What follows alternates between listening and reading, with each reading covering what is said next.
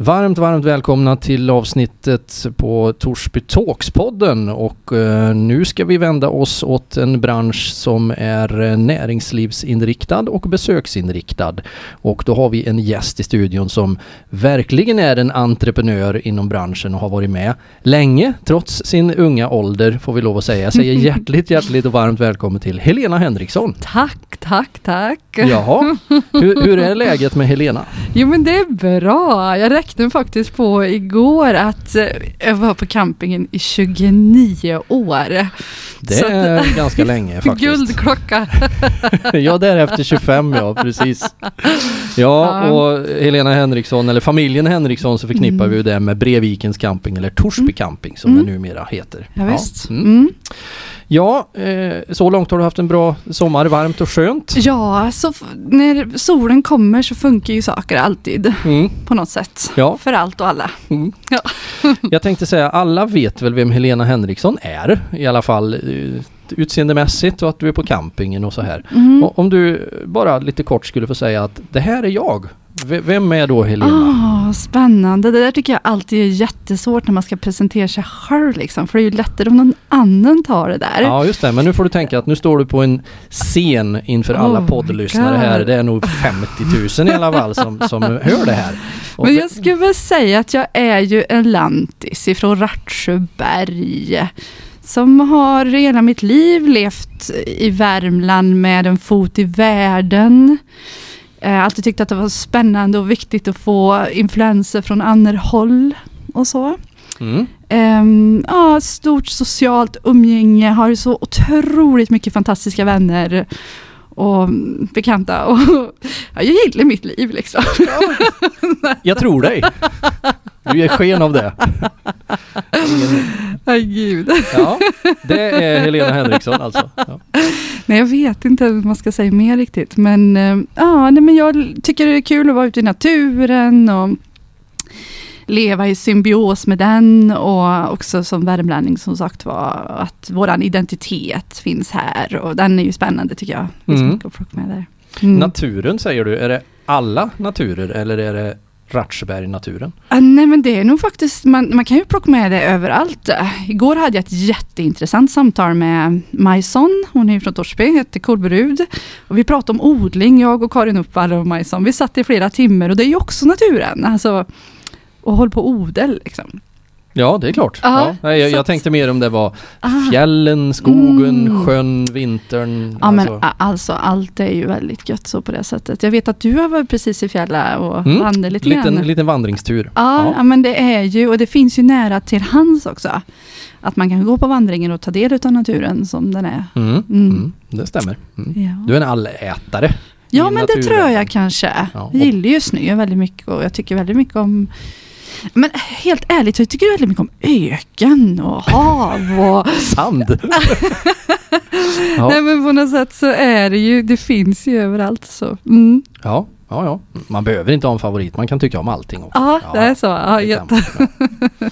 Hörru du Helena, du är här idag av entreprenörskapet. Vi kanske får anledning att göra fler poddar med dig för du har så många strängar på din lyra som det heter så klassiskt. Ja. Men idag tänkte vi prata camping. Ja, visst. Ja.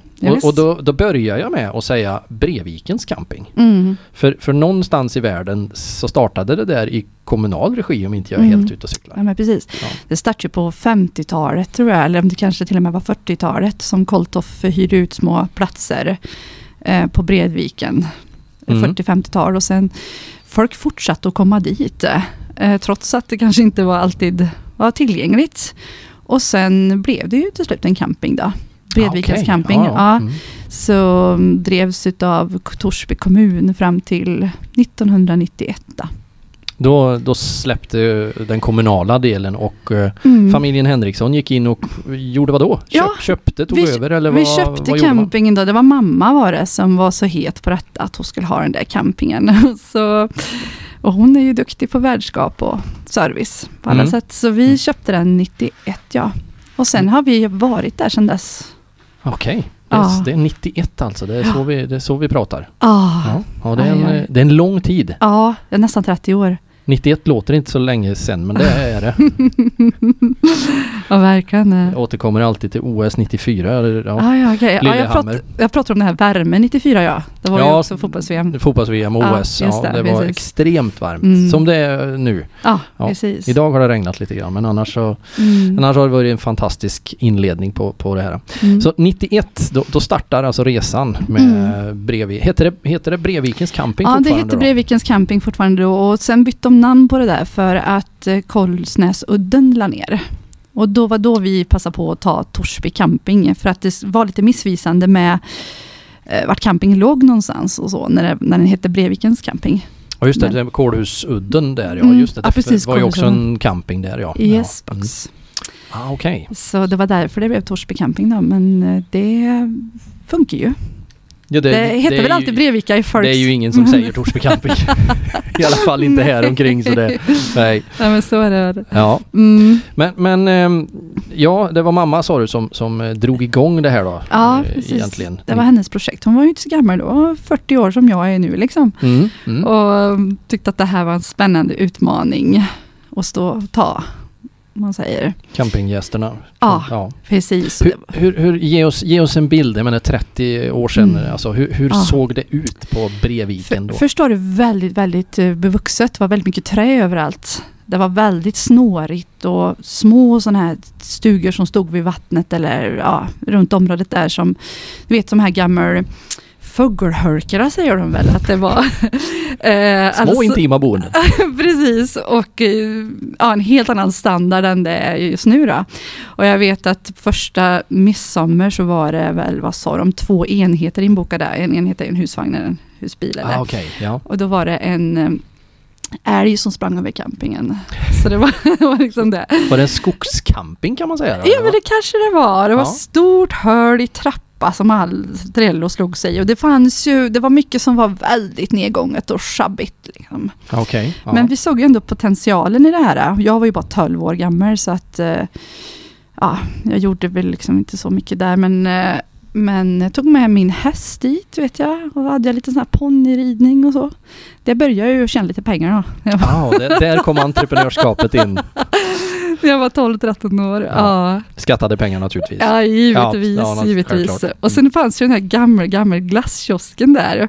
Ja, och det är ju många som har minnet i den. Alltså. Brun sak nere vid... Precis. Ja, där restaurangen ligger idag. Ja, men exakt. Och där sålde vi ju hiskeligt mycket glass. Speciellt 94 då, när det var så just när den värmen var, Ja, nej men alltså, det var ju fantastiska tider på alla sätt och vis med hela utvecklingen och allting som vi har fått ta del av.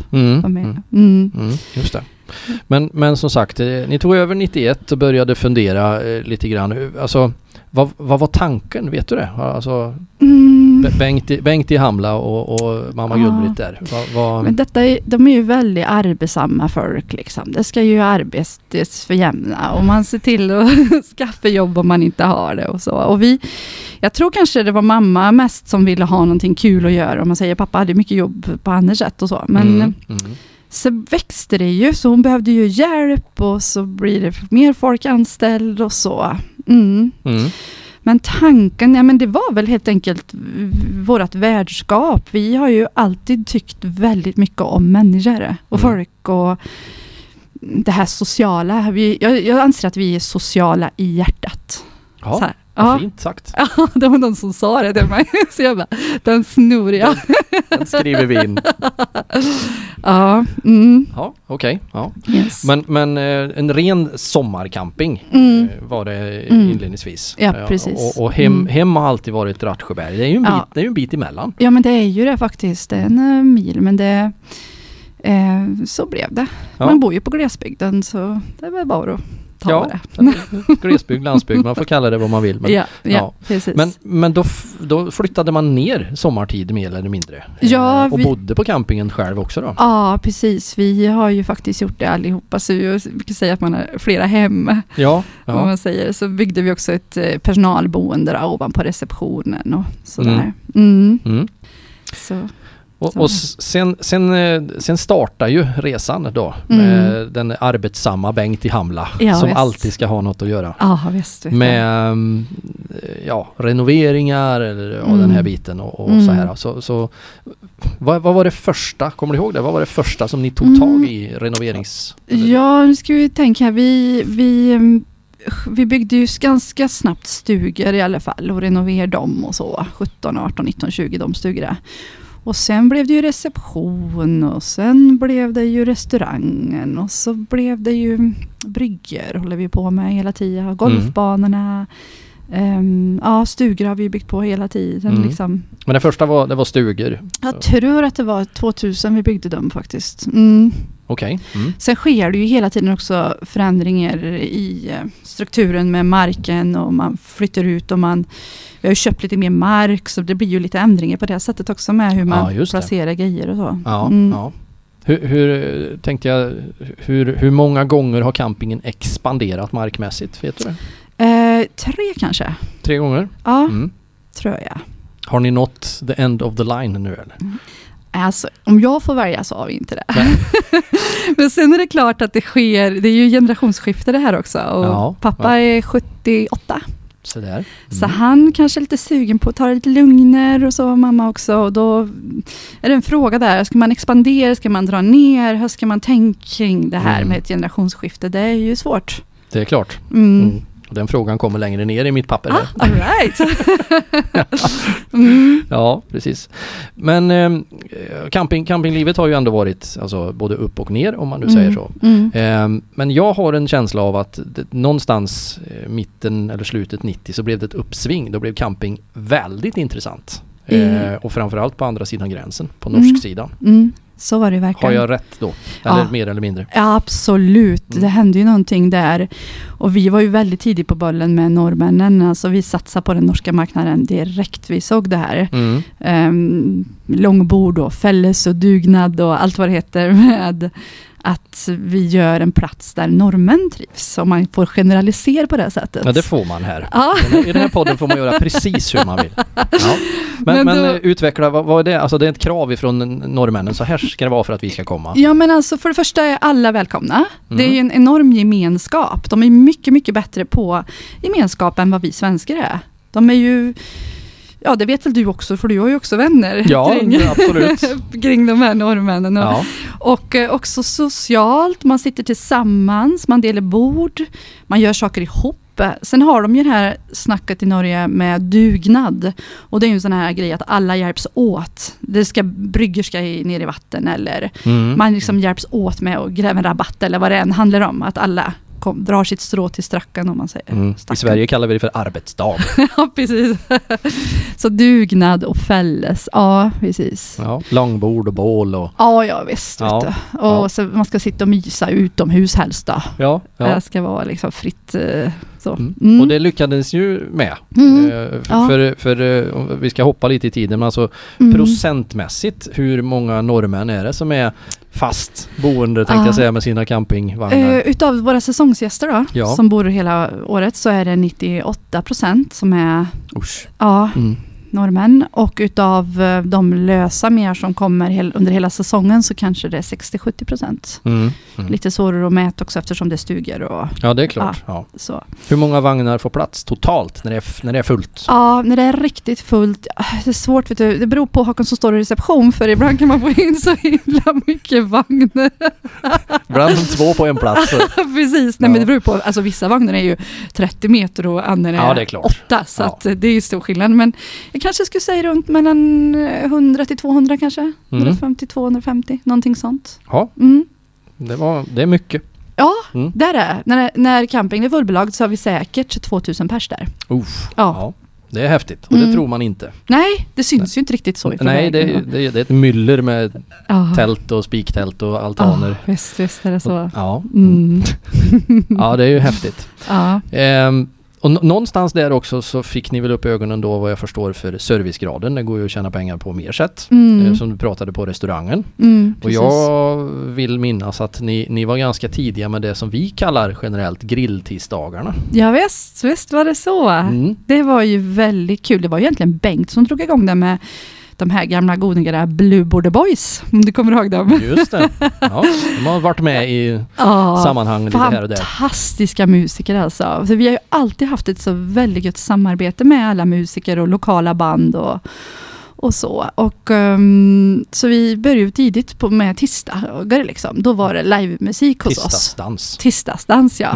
Så både egentligen 90-talet och hela 00-talet så var det ju enormt mycket folk som kom till oss. Alltså det vallfärdade ju från alla håll och kanter. Det var lite ett begrepp nästan under sommartid i Torsby att tisdag var det Brevika. Ja visst var det så. Många som har träffats där och mycket kärlek som har spirat.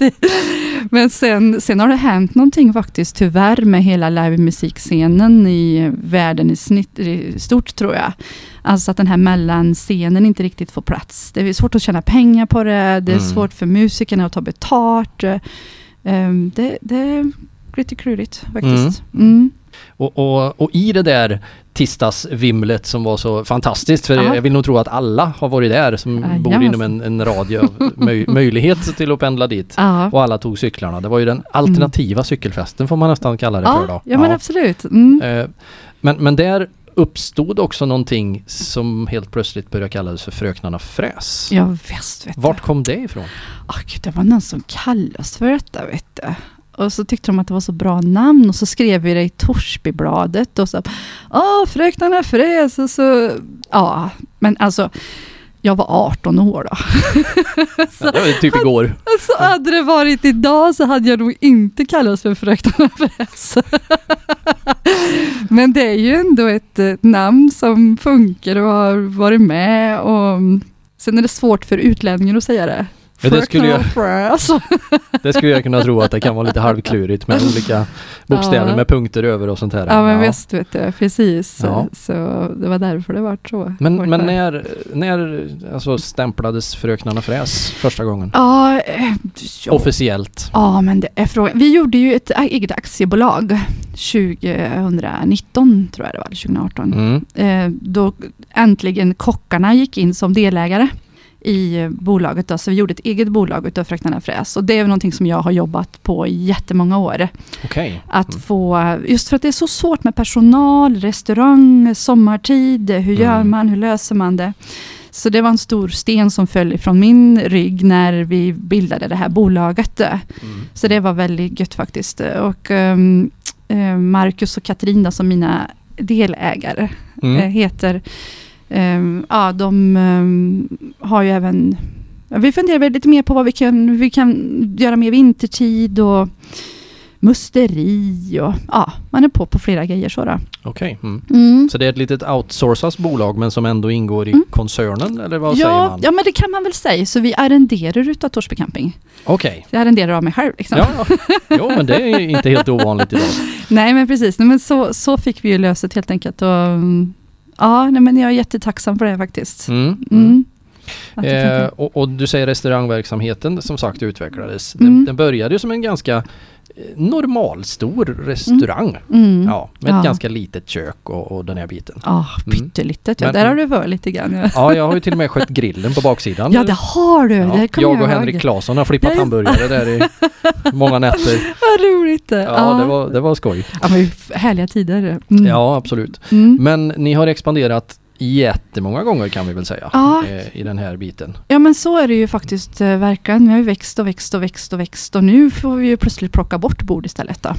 Eftersom det är de här coronatiderna. Så det är ju synd att behöva tacka nej och säga nej och så. Men, men jag tänker också på byggnadskonstverket, restaurangen Fröknarna Fräs. Vad kul du säger det. Ja, apropå Bengt i Hamla och det här. För den är ju verkligen urhuggen ur naturen. Kan jag kalla det så? Ja, verkligen. Fantastiskt.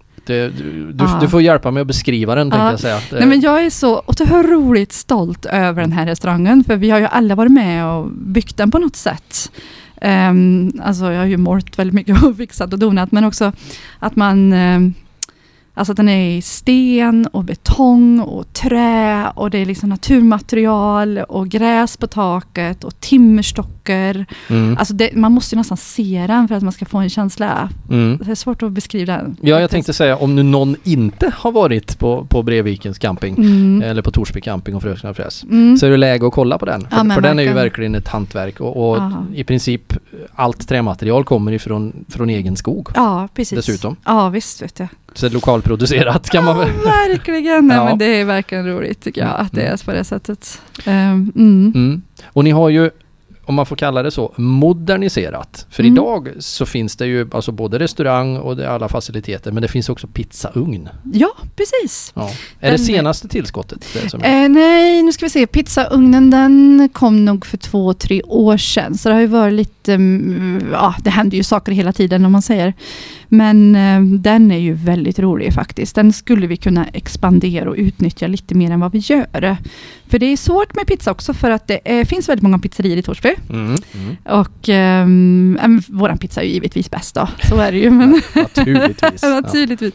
Men sen kan det är ju vedeldat så att det ska ju eldas upp och bli varmt. Så det kan ju ta lite tid och lite sådana detaljer. Men det är ju så, kvalitet får man inte rycka på det sättet. Det är ju vad det är. Liksom. Ja.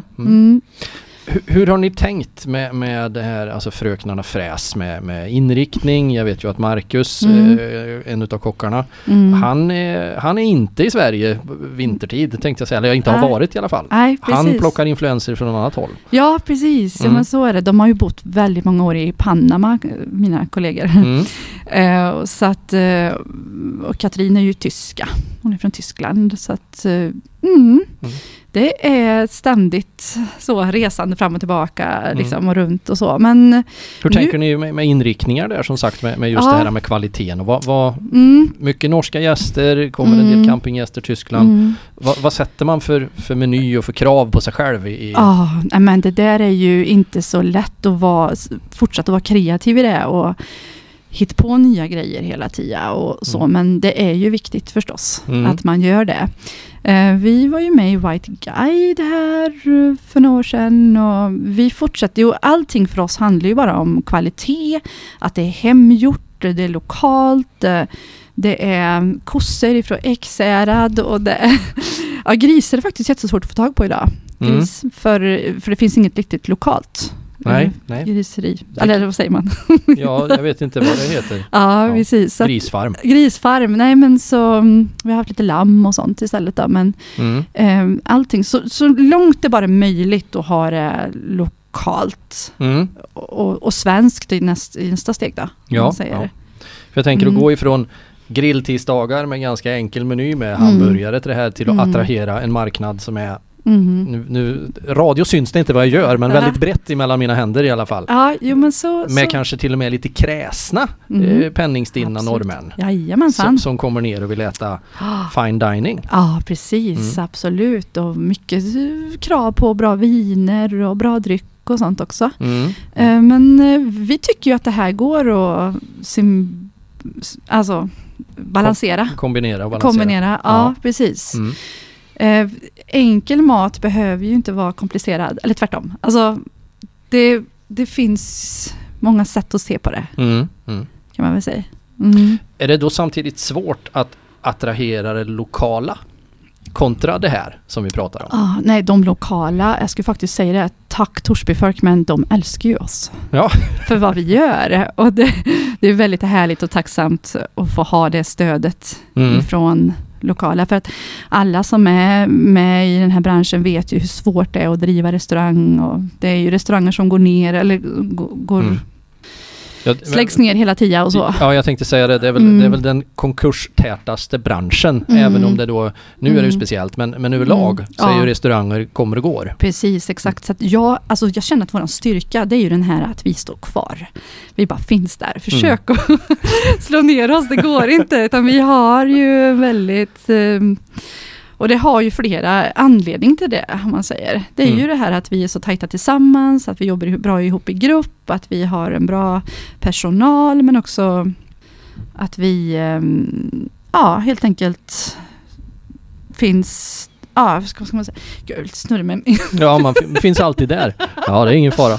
Min hjärnskakning. Ja, precis. Ja, Men jag tänker som sagt, campingen erbjuder ju väldigt mycket. Sticker ni ut i den, alltså om jag tänker camping Sverige, sticker ni ut som camping? Ja, vad härligt. Det är ju också beroende på vem man frågar förstås. Jag hade ett jätteintressant samtal i morse här med Linda Jonsson. Hon pratade om det där med att men Torsby Camping är ju väldigt speciellt. Alltså. Det finns ju ingen camping så.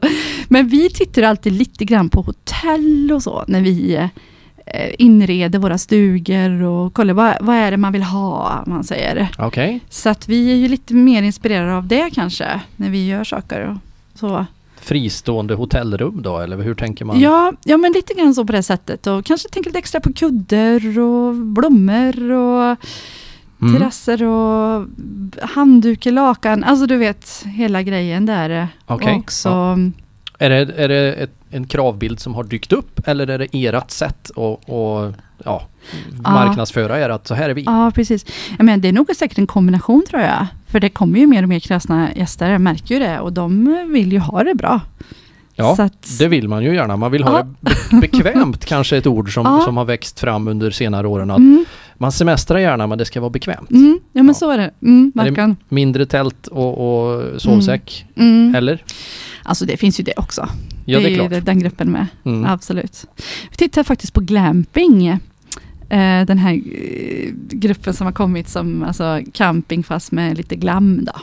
Ja, jag har hört det, men du får gärna utveckla. Vad är det för någonting? Och då är det kanske ett finare tält som man ändå har inrett lite mer lyxigt. Okej. Så det är någonting vi har på med säng och grejer, eller ja, hur? Precis. Och lampor och lite hel och liksom. Så det blir bra. Men det är ju något som vi har på agendan som vi funderar på om vi ska utveckla. Okej. Så det är inget som vi har gjort. Platskrävande kanske? Ja, det kanske man kan säga att det är. Ja. Fast ändå inte. Det beror ju lite grann på vart man placerar dem på campingen också. Ja. Så, det finns ju lite mer utrymme där och lite mark runt Koltofstugan och så som vi ska kunna utveckla. Vad är det för en grupp människor som vill glampa? Jag tror det är alla faktiskt. Okej. Det är inte en särskild, nu ska inte vi facka in folk här till höger och vänster. Men det är jättesvårt det där med vilken kundgrupp och så. För att det är en stor kundgrupp som jag känner att vi har. Vi har mycket så här mormor och morfar med barnbarn till exempel. Aha. Alltså den gruppen, alltså att man ändå... och där får ju också dottern plats och pappan plats. Och, alltså så att... Okej. Ja. Jag skulle säga att vi har flera kundgrupper, men just barna med föräldrar. Ja, förstås. Ja, okej. Ja, och jag tänkte återigen då på den.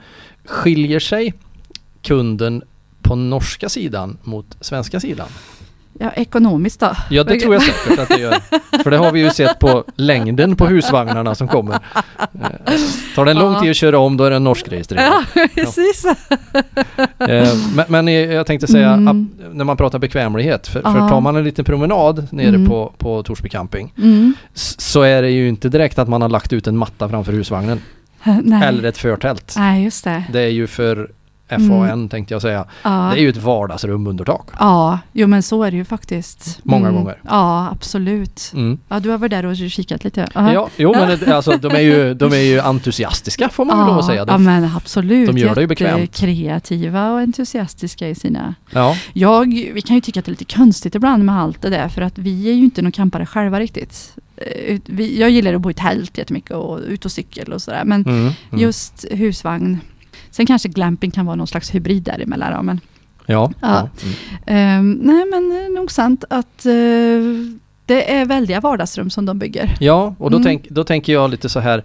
Ifrån att köpa en stor husvagn, ställa dit den, bygga världens terrass, sätta tak. Det är så skumt det. Varför hyr man inte en stuga? Eller varför bygger man inte ett hus?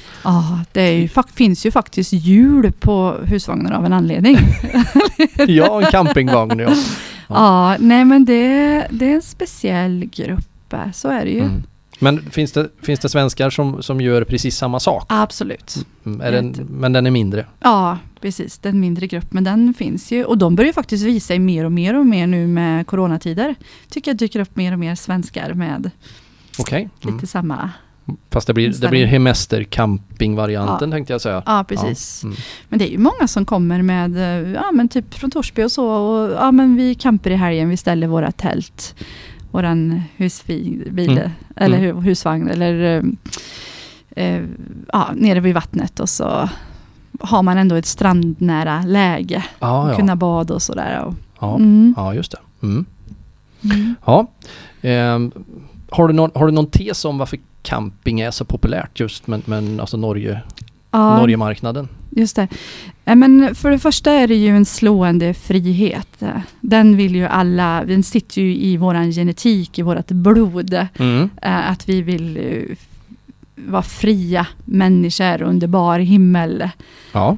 Man säger. Även men jag tänker på Norge och sättet vi campar på, så att det är ju det där livet i frihet. Det är väl det som är själva grund.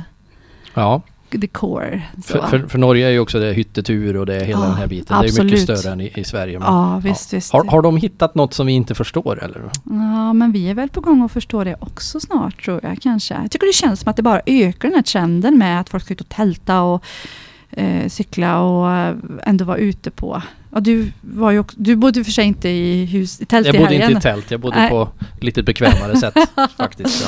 Ja. Men har vi tvingats in i den tanken med tanke på alltså covid-19-viruset som har spridit sig i världen? Har det liksom gått upp för oss först nu att vilka möjligheter vi har? Eller vad tror du? Ja, men det kanske det är. Det finns ju säkert ett samband däremellan också. Att vi längtar ut på frihet och vill ha mer plats.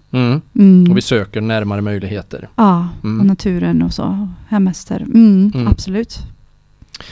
Men som campingägare då? Vad möter vad möter du för kravbild nu? Och hur har de förändrats genom åren? Just det. Jag tänker, först finns det ju sådana här saker som man säger vid vattnet till exempel. Att jag pratar ju om att vi ska bygga en pool till exempel.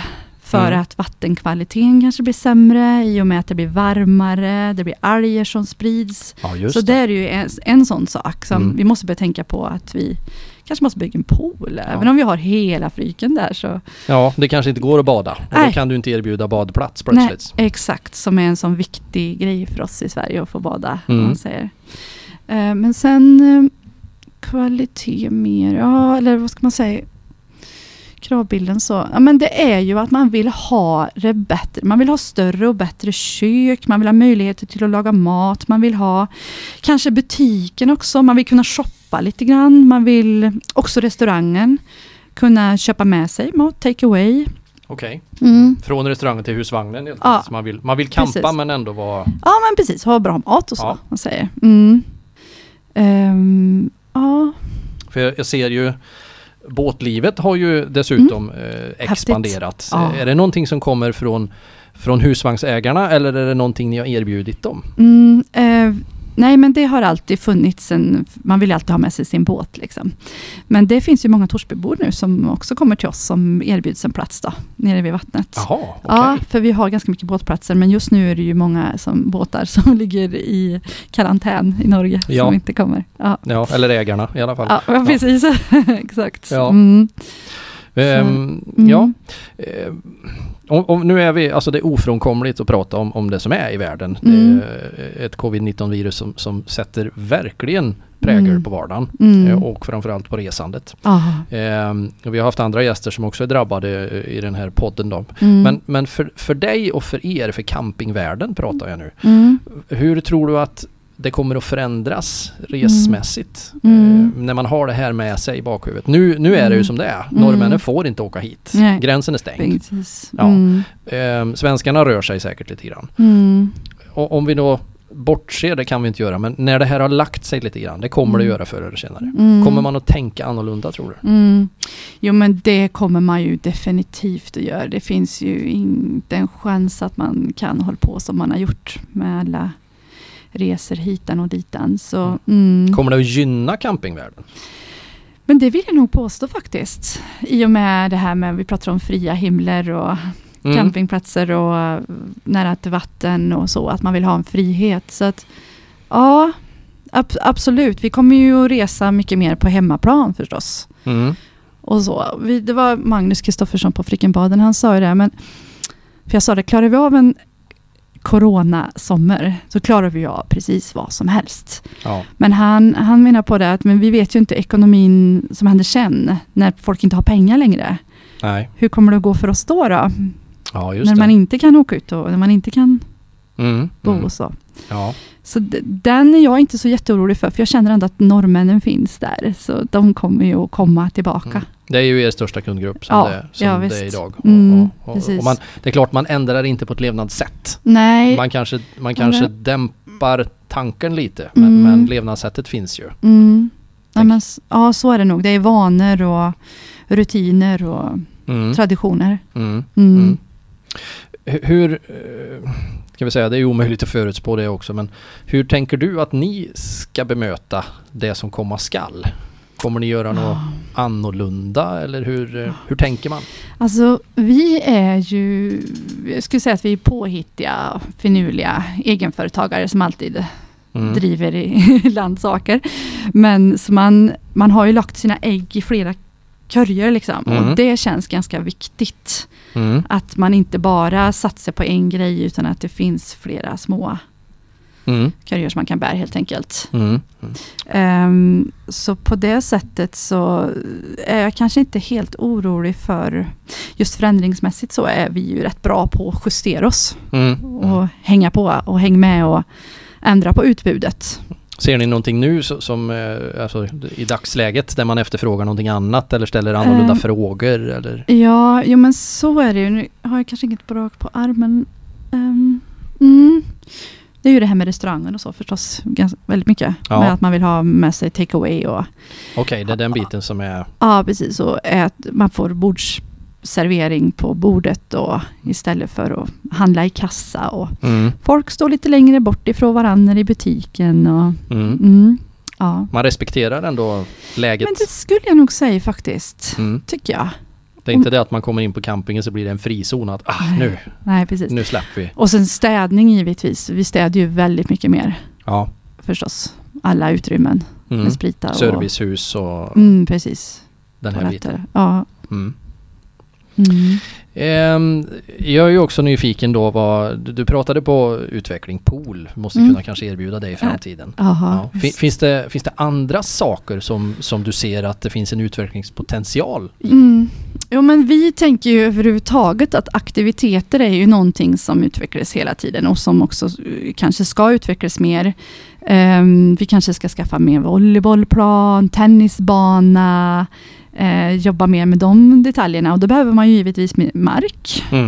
Så på det sättet så utvecklas vi väl och sen många grejer finns det. Ja, det gör ju det. Ja. Verkligen. Men samtidigt så måste man ju hålla ihop det. Ja. Det är ju ingen idé att ha mängden grejer om de inte är bra. Nej, för du pratade på kvalitet. Ja, nej men exakt. Sen är det ju kajaker och superbrädor och kanoter och vi har ju hela Fryken där som ligger helt orörd och som vi måste helt stilla och bara vänta på att få dykas ner i, om man säger. Ja, exakt. Hur pratar närtid nu då? Hur sommaren, har den varit bra ändå så här långt? Ja, det tycker vi. Vi tycker faktiskt att det är en bra beläggning på stugor och så. Sen är det klart att det är jättemycket mindre med husvagnar och campingplatser än vad det har varit då. Men ändå relativt okej. Faktiskt, vi kommer nog att överleva. Ja, det hoppas vi verkligen. Ja. Jag tror vi gör det faktiskt. Kommer det något sommarschema för musik och sånt här? Alltså grejen är att vi skulle önska ha musik. Men vet ni, man blir ju alldeles nerhuggen av folk. För att man får inte ha musik. Och, det är mer än 50 personer platser. Så att det är mer att man blir... att folk jagar oss om vi skulle ha någonting faktiskt. Ja, jag förstår. Så att det är som att man är sin egen polis på något sätt. Ja. På det. Och det får man väl kanske ha respekt för i läget som det är. Ja. Men det är klart att det kommer någon musik, det gör det ju. Absolut. Spännande. Jaha, Helena, ska du njuta av sommaren på något särskilt sätt tänkte jag säga nu med, eller blir det jobb på campingen? Ja, det är jobb, vet du. Det är jobb 24/7. Men jag älskar att jobba så det är inga problem. Nej. Det är gött. Sen är det klart att man har ju barn och så man får väl ta lite semester och lite suppturer och lite cykelturer och lite ridturer och Lite Rattsjöberg. Ja, verkligen. Ja. Verkligen. Så gött. Du Helena, vi önskar att Torsby Camping kommer att utvecklas på ett bra sätt. Ni gör det fantastiskt bra som ni gör idag. Härligt. God Tack. mat, härlig miljö framförallt. Ja, men det är det verkligen. Så ta med dig det till ditt personalgäng som du har där ute också. Och så hoppas vi att lite restriktioner släpper framöver här så att det kan blomstra iväg. Det vore jättegött det faktiskt. Du ska ha jättestort tack för att vi fick låna din tid här på podden Torsby Talks. Ja, och jag önskar dig och all lycka till med campingen och vi kanske får återkomma. Ja, men gör det. Jag ett annat avsnitt. älskar ju att tala så det. Ja, Torsby taler som den här podden säkert kommer att heta på Torsby dialekt. Men ja, som sagt, återigen stort tack Helena Henriksson, tack, Christian, ägare på Torsby Camping för att du kom hit. Tack.